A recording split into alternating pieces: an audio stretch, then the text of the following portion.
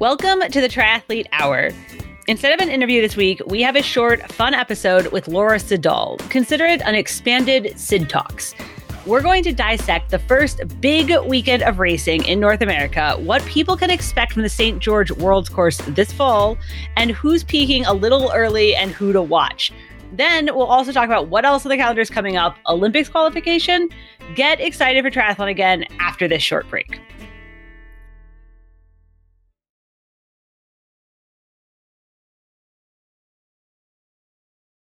All right, this week, Sid is joining us for a whole St. George show. We're going to talk racing. Sid, this is my favorite thing.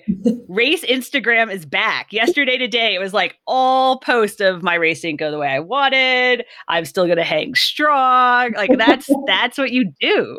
Back to the drawing board, but head down, more work to do, but I'm fired up, I'm motivated and stuff like that. Thanks to sponsors. Look, yeah, it's been such a buzz this weekend. Yeah, we had Daytona and Challenge Miami, and we've had some great races already this year. But I think this weekend with such a big race at St. George, and it was North American champs. It's, I guess, a preview for world champs, but it did feel a little bit different. And it was certainly cool kind of watching it. And then I have enjoyed reading all the Instagram the next day, because I know exactly what they're like going through. And I'm sure when I come to race, I'm going to be exactly the same. You've got what did we say? Maybe like 4 people who had their day and everyone else is like, ah! My favorite of all Grant, I also posted on Instagram. It's what we do. It's back. My favorite though was Ben Hoffman's. He posted a picture of him stuck in a planter because he came around a quarter too hot, and he said, "This sums up my race." And I was like, "Well, there you go." And I did see that, and I was looking at the picture, going, "How does that?" I couldn't even work out how he'd got there or how the picture was taken. So yeah, that was a comedy one. And then you get all that, and also now it's not just that we get race Instagram, we get race YouTube and videos, because a lot more people are now doing YouTube videos. And if you really want, you can watch the whole last 5K rerun of the men's race on YouTube as well. Well, it was a really good race. We should talk about the race, because the men's race was obviously epic. There was that duel, the last 5K. And I was running out as they were running in, so I saw them neck and neck, but I didn't see the finish. And it was just literally neck and neck, like shoulder to shoulder, the 4 of them, and then 3 of them, and then 2 of them, and then Lionel. Yeah. It was, all that run course, as soon as the men got off the bike and started to running, there was kind of that group of 4 or 5 of them at the front, just like knocking punches out of each other, no one giving up. And then, of course, at the end, it kind of came down to, you kind of thought it was Lionel and was it Dietlef? I think that was Magnus Dietlef, running side by side, and then kind of he dropped back, and suddenly Sam Long comes from the depths that you think he'd been dropped earlier, and so he suddenly emerges on Lionel's shoulder. Can you imagine what Lionel was going through? He sort of finally thought he'd managed to break away and drop everyone, and then Sam Long just two tools up and appears in his pink suit next to him, and he's got another battle on his hands. But and just watching those guys cross the finish line, and they literally had just destroyed each other. And the emotion, I think Lionel was in tears. I think it was pretty cool hearing Sam. They have the banter between each other. They take the piss out of each other, and they call the shots and stuff. But I think there's a lot of respect between the two of them. And, I think Sam, he was raced when he raced as an age grouper. He was half an hour behind Lionel in the last time in St. George, or, 5 years ago, and has looked up to Lionel as kind of an idol, and now is pushing him to destruction as only we actually had interviews with both of them at the finish line, and we're going to have a story up about their kind of rivalry duel. It's good for the sport too. Yeah. They're both really, I think they're that right combo of talking trash, but also they like each other. They respect each other. Yeah. And they are both athletes where you can see on their faces how much it hurts the whole time. It doesn't look calm and relaxed and smooth. No. No. It's just, hats off to all those guys that raced like that. It was really cool to watch. It was super exciting. My favorite quote was in like the post race that I saw later. Lionel said, "You don't really know if you love this until the last half mile," and I love it. I was like, and that's true. Yeah, only Lionel would say something like that, because most of us would just be like, "Where's the effing finish line?" So yeah, the men's race was obviously really close, really competitive. Backgaard got DQ'd with like 2 miles to go, and he was in that mix too. And I think there was a little bit of confusion. He got a penalty on the bike, and he didn't serve the penalty. And you get DQ'd if you didn't serve the penalty. Like, to be clear, they tell us that every pro meeting. You have to serve the penalty, argue about it after. But if you don't serve the penalty, you'll get DQ'd. And so he got DQ'd. And it's not clear to me if he was just confused about the penalty or if he like chose not to. He was like, no, I shouldn't have gotten the penalty, and chose not to serve it. Yeah, because I know in, was it Texas 70.3 that Joe Skipper got a penalty, and he decided not to serve it because he wanted to be in the mix on the run to test his run ability, but did that knowing he would get disqualified. So he made the decision, if he served the penalty, he'd be 5 minutes out of the race and then not in the mix to test his run, kind of thing. And I think that's right. He made the decision. He's like, I'm going to ignore the penalty because I want to see where my run's at, knowing that I will get disqualified, kind of thing, because I didn't serve it. I think is a Skipper thing. Interesting. Well, yeah, he's a character too. Men are full of characters, obviously. Yeah. And then the women's race, I don't want to say it wasn't as exciting, but it wasn't close. Like, Daniela won by a lot. Look, it wasn't close, but I'm going to stand out. I still think it was a really exciting, great race. And if you have the coverage to show it, there were some really great performances. I think, yes, it does show that Daniela is just still at another level to the rest of the women.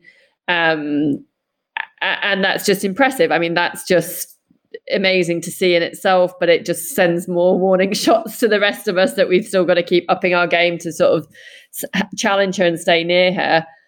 But I do think there were some great performances and battles like further down, which would have been really cool to see. Like, just, like the Emma Pallant and Jeannie Metzler, like Jeannie's run, I think, she ran a 1:19 on that course on Saturday.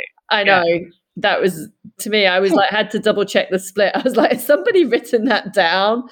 And the way like she was running when they shot out of T2 was just like, they hadn't laid down, they hadn't surrendered to Reef at that point. They were all guns blazing for chasing her down. And I think that deserves a lot of respect as well. And that's something I've actually noticed. And I remember watching, obviously it's been a year now with racing, but I remember watching at Nice at 70.3 Worlds in 2019, and none of those top girls, not Holly or Imogen or Lucy, no one was like, oh, Daniela has this. Everyone was like, believed they could catch her. Yeah. And I think and so, maybe they don't, like, Daniela is very hard to beat, but everyone is elevating their game and thinks like they could be. I mean, even in the men's race, right? Like, Sam believes he can win, right? You have to believe you can win before you do. So I totally believe that. Daniela on performance, she does appear to be on another level, but and I'm speaking collectively as the women's pros field here, we cannot put her on that pedestal, because then she'll just keep getting better and we won't bridge the gap. But I think you have got people, you've got like Lucy, she wasn't there this weekend, but Lucy obviously pushing the swim, and others in the swim. You've got powerhouses coming through on the bike and then putting it together for a run. And the way that Jeannie and Emma went out of transition, and the other women as well. There was a great battle, kind of that Paula Findlay, Sky Monch, Holly Lawrence, were all kind of were all going back and forth, and they're not surrendering, because now if we go to PTO rankings, you have to race fast. You can't surrender whether you're in whatever position. You've got to I know I told you finish line. You need to be sprinting for whatever position you are. I know I told you I made a pass with a mile to go for 24th place. Every second counts, though, Kelly. Now every second counts. But you're right. I mean, Haley Chura set a swim course record yesterday. She swam 23 minutes. She swam up through the pro men.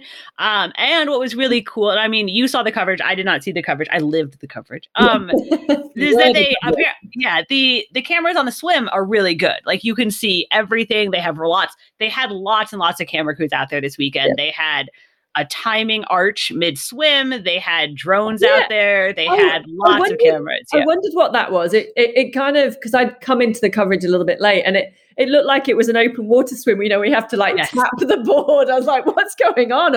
Or is that a COVID shower and they're rinsing people off whilst they're in the water swimming? But yeah, I mean, I should apologize to Haley Chura. I should have mentioned her because that swim was super impressive, and she basically then strung the rest of the women out and made them all, we definitely saw a few people pop in the swim and have those, kind of not where we would expect them to come out. And maybe that's one first race back, and we can talk about that. And that first time, just that, it's the nerves pre-race, but just getting in the water and being in a race environment and when the gun goes, and maybe that was, some people weren't quite prepared for that within the pro field. But yeah, Haley that was really impressive.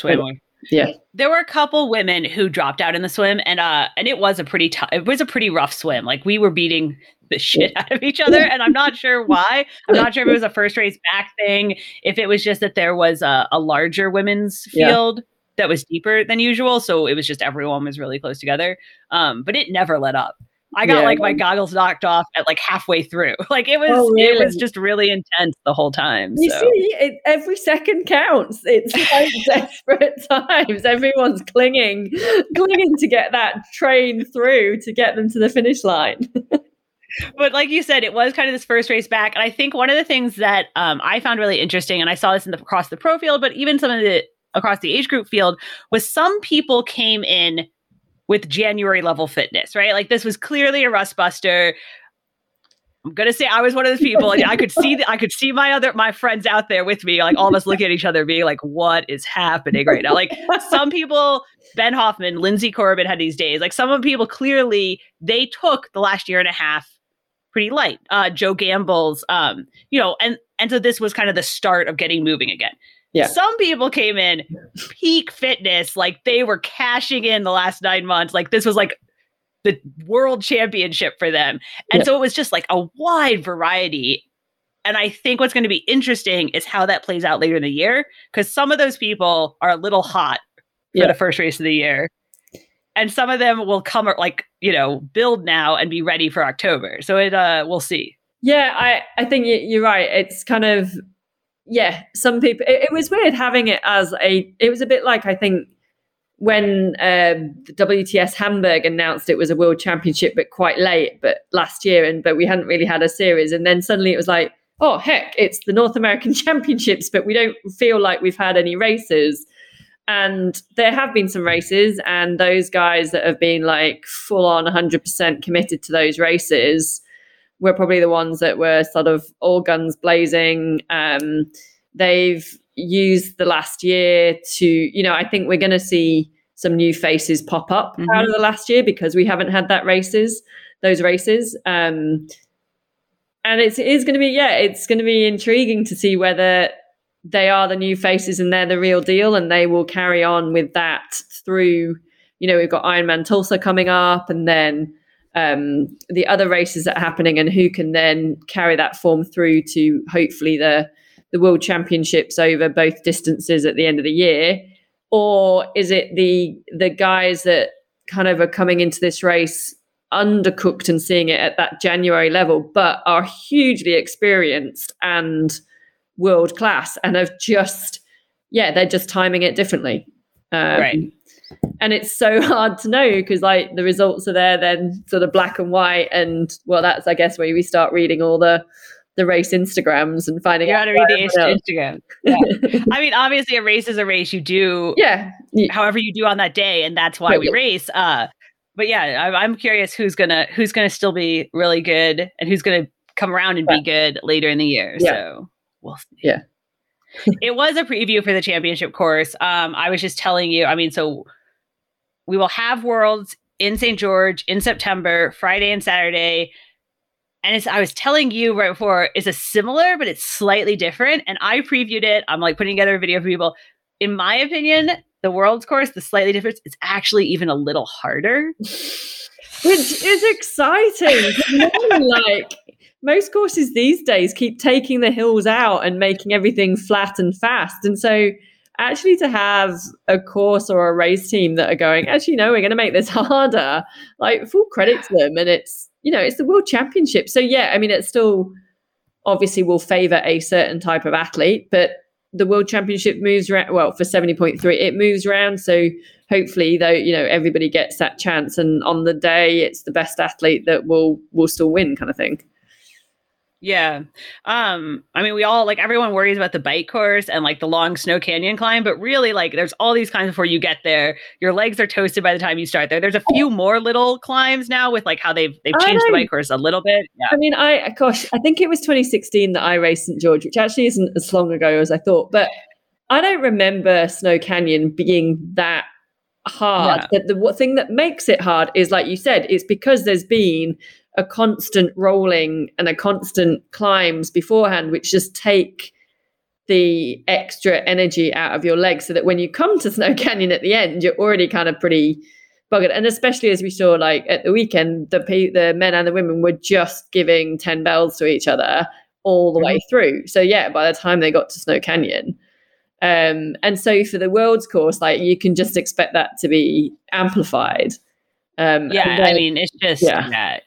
And then the run course you were saying is just... Right. I mean, in my opinion, everyone gets worried about Snow Canyon, and the run course is actually harder than the bike course. And then the way they've changed it for Worlds, it's not an out and back.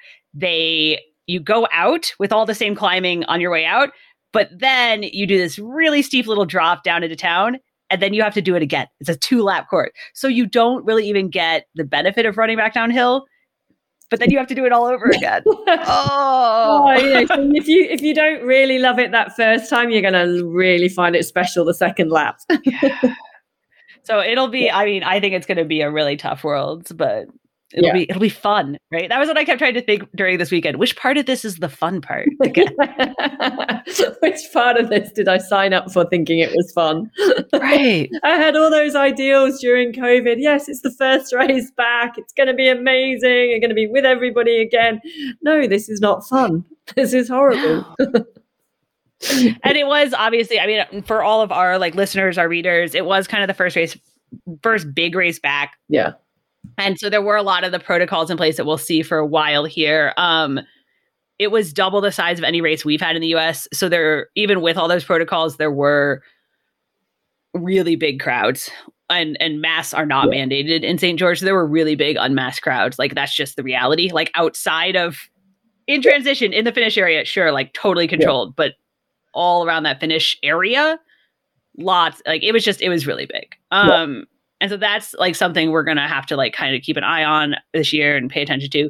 The other thing was, there are a lot of like safety and health protocols kind of around, some of which I think we're all okay with. I think we're all okay with like virtual athlete briefings now and having like a check-in times. You don't have to stand in line. Like that's all good. But there was a lot of concern, rightly so, about people not being prepared for the swim and the bike. Like just not a lot of people haven't been in the pool. A lot of people haven't ridden outside. We did see, we saw quite a few crashes for sure on some of the descents. Somebody needed CPR at one point on the bike. There was a fatality in the swim, and I don't have all the details. They haven't shared, like, they want to keep that personal for the family.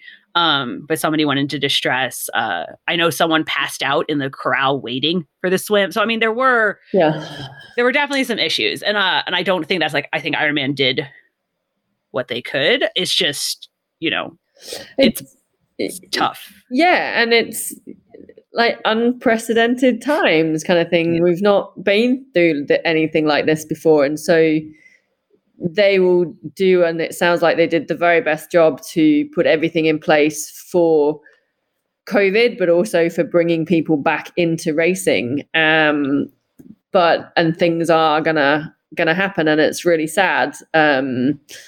I just hope that, now sort of hopefully, again, I think, from that bike perspective, loads of us have spent the last 12, 18 months on an indoor bike on Zwift or whatever other platform you use.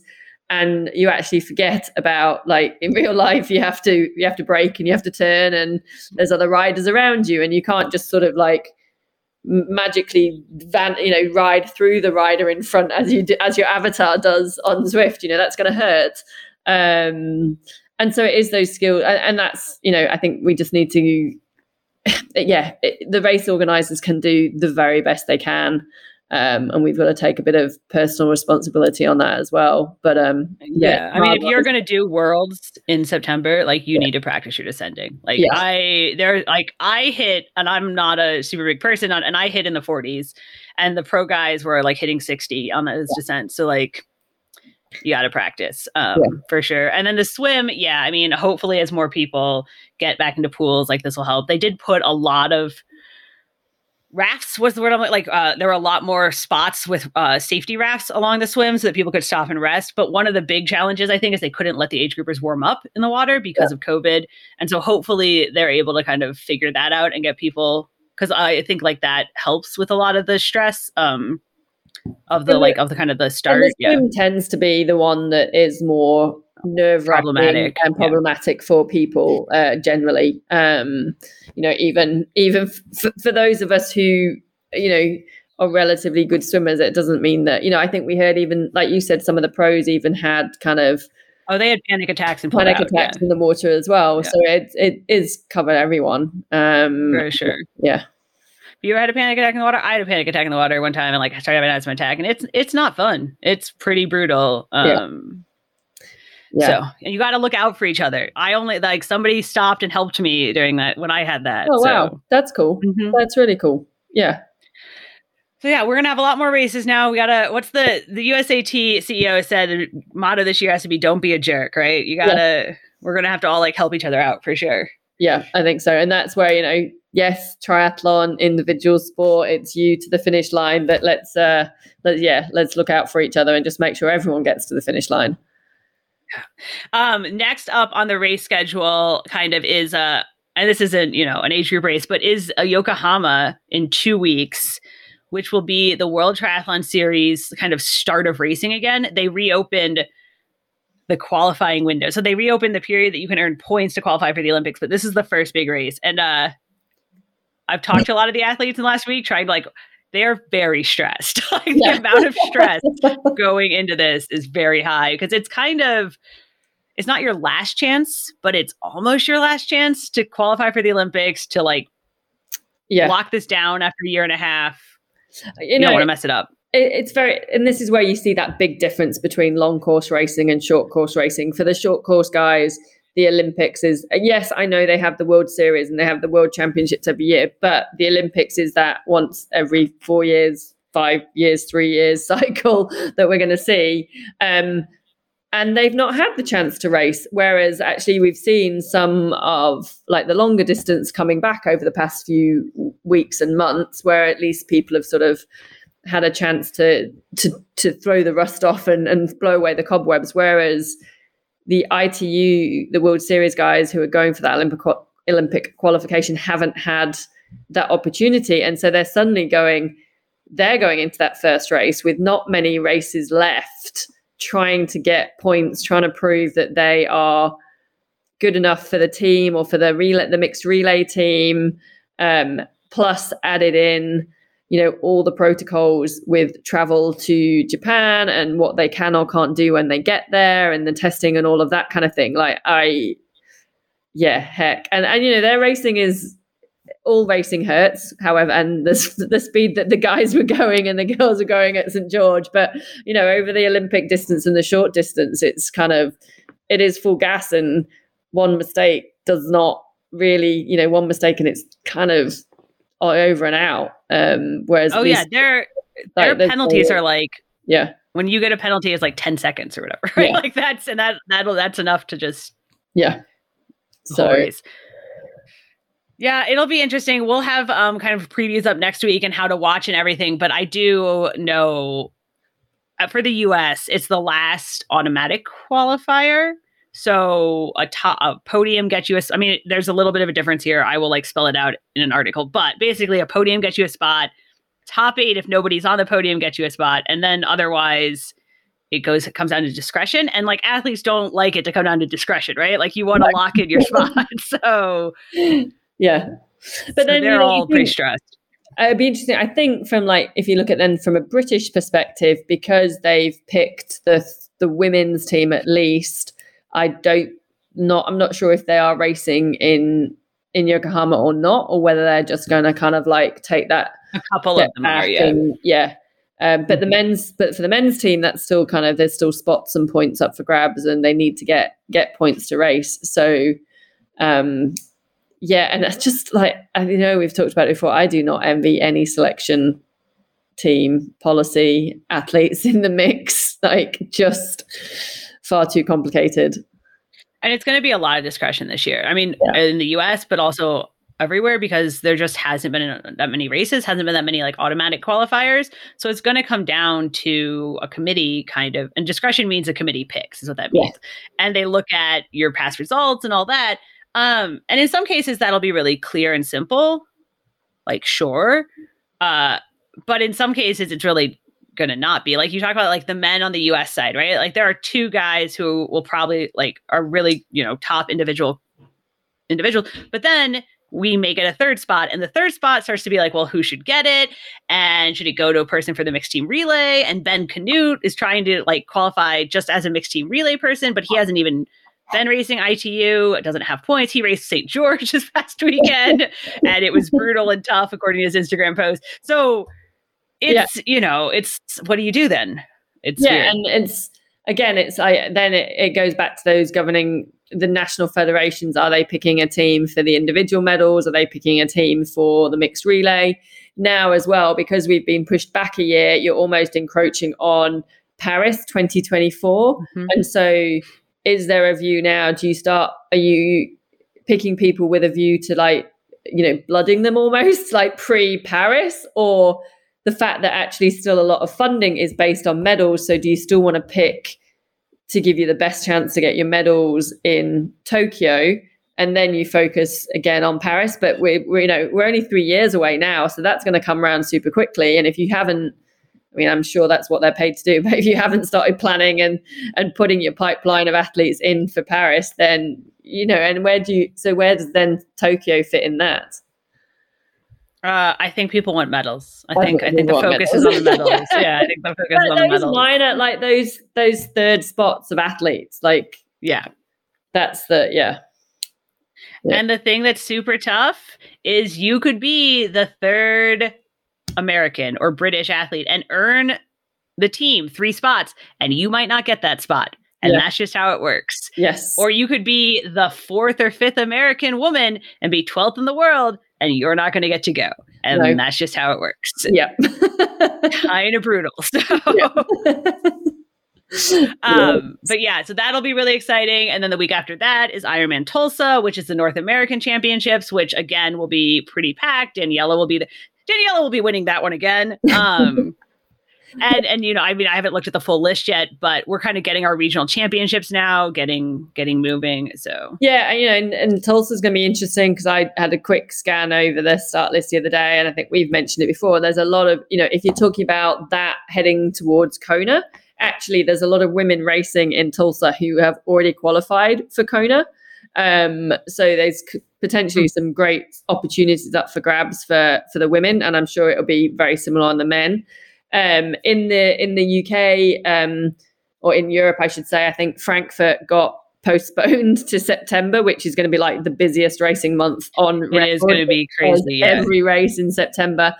But at the same time, they then put a pro field and upped the prize money for Ironman UK. So Ironman UK is now in 3rd or 4th of July. It's a 100K prize purse. It's got spots for Kona up for grabs, and so that might. I feel like we need to one thing. I feel like we need to clarify, like St. George had a 100K prize purse. And I heard a number of people saying the winner gets 100K. No, 100K means 50 for the men, 50 for the women, split among the top 10. The winner gets 10K, guys. That's how that works. Okay. Was it 10 or was it 15? It was 10. Was it 10? It was, well, I'm maybe I need to go double check, but it goes like 10, 7, 5 for like top 3, something like that. And look, let's like, it was great that the top 10 got paid, but I'm now like, my view is if we've got less races, so the fields are stacked, then we've got to alter the prize distribution and prize money. And I know this is a whole different conversation, but like either let's go for less races and let's get those really good battles more often, but you've got to pay a lot deeper than the top 10. Like you've got to pay top 20, or everybody who's on that start line should get something, at least so they are not losing out from arriving at the event. But yeah, so then you go, if that was 100K for a 70.3 North American champs, you've got Ironman UK, which is 100K for a full distance. So again, it'll be 50-50 split men and women. But then you've got some full distance races, which are 25K total prize purse.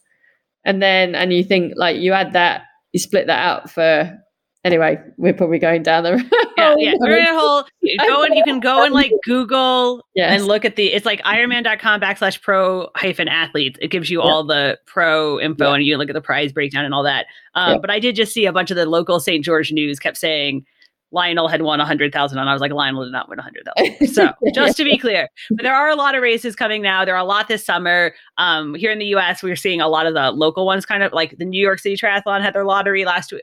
Escape from Alcatraz has its lottery.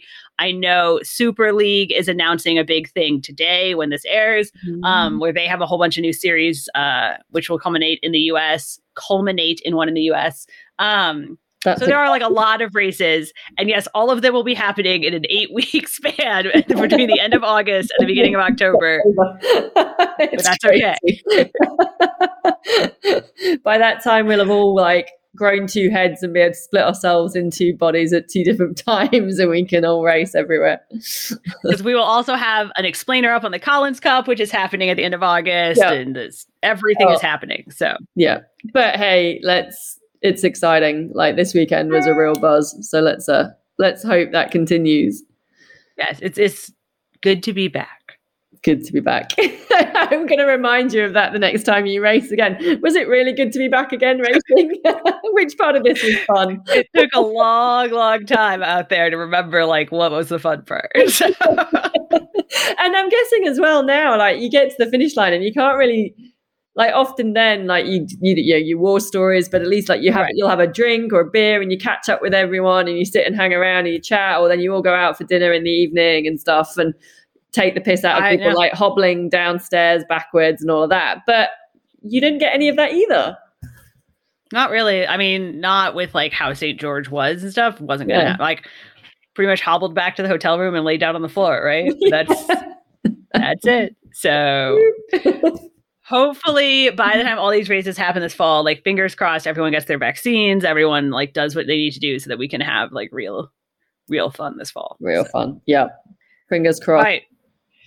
Thanks for breaking it all down with us, Laura. It's good to be back. It's good. No, it was good fun chatting as always, Kelly. Hope you enjoyed our quick recap and analysis of the race season getting started. Hopefully you're getting ready to race. We'll be back with regular interviews next week. In the meantime, keep training and keep listening.